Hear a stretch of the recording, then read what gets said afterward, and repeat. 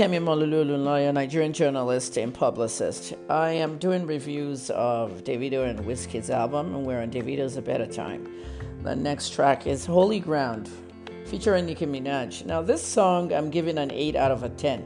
Okay, where did they lose the 2 points? I'll tell you that in a second. Nicki raised the bars in this track.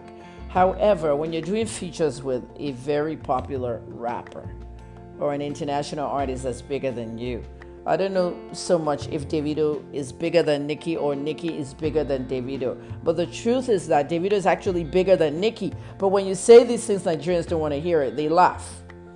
Okay? Because some of these artists are using Davido to actually jack up their career, and you guys don't even know it. Now, the only thing I didn't like about this album that cost them the 2 points is that when you're doing a song with a popular artist, don't let them take over your song. I'm hearing Davido in the background. She called me brother, I call him sister, and it reminds me of when Drake and Big Page were at each other's throats. I used to represent Drake, and I was going to the Junos 2010 awards. I'm still fly. You know that song, Still Fly? That was Big Page's song, but Drake had all the hooks in it.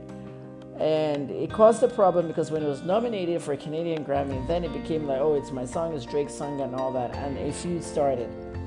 So when you listen to this song, Holy Ground, a lot of people might think it's actually Nicki's song, not Davido's song. And they will really not hesitate. Okay, is that the right word? They may not even bother to ask who's the guy singing. She called me brother, I call him sister. That's really all I hear of Davido. So, David, when you're doing a track with a bigger artist, make sure your prominence is sitting on top. 8 out of 10. Holy Ground. A Better Time.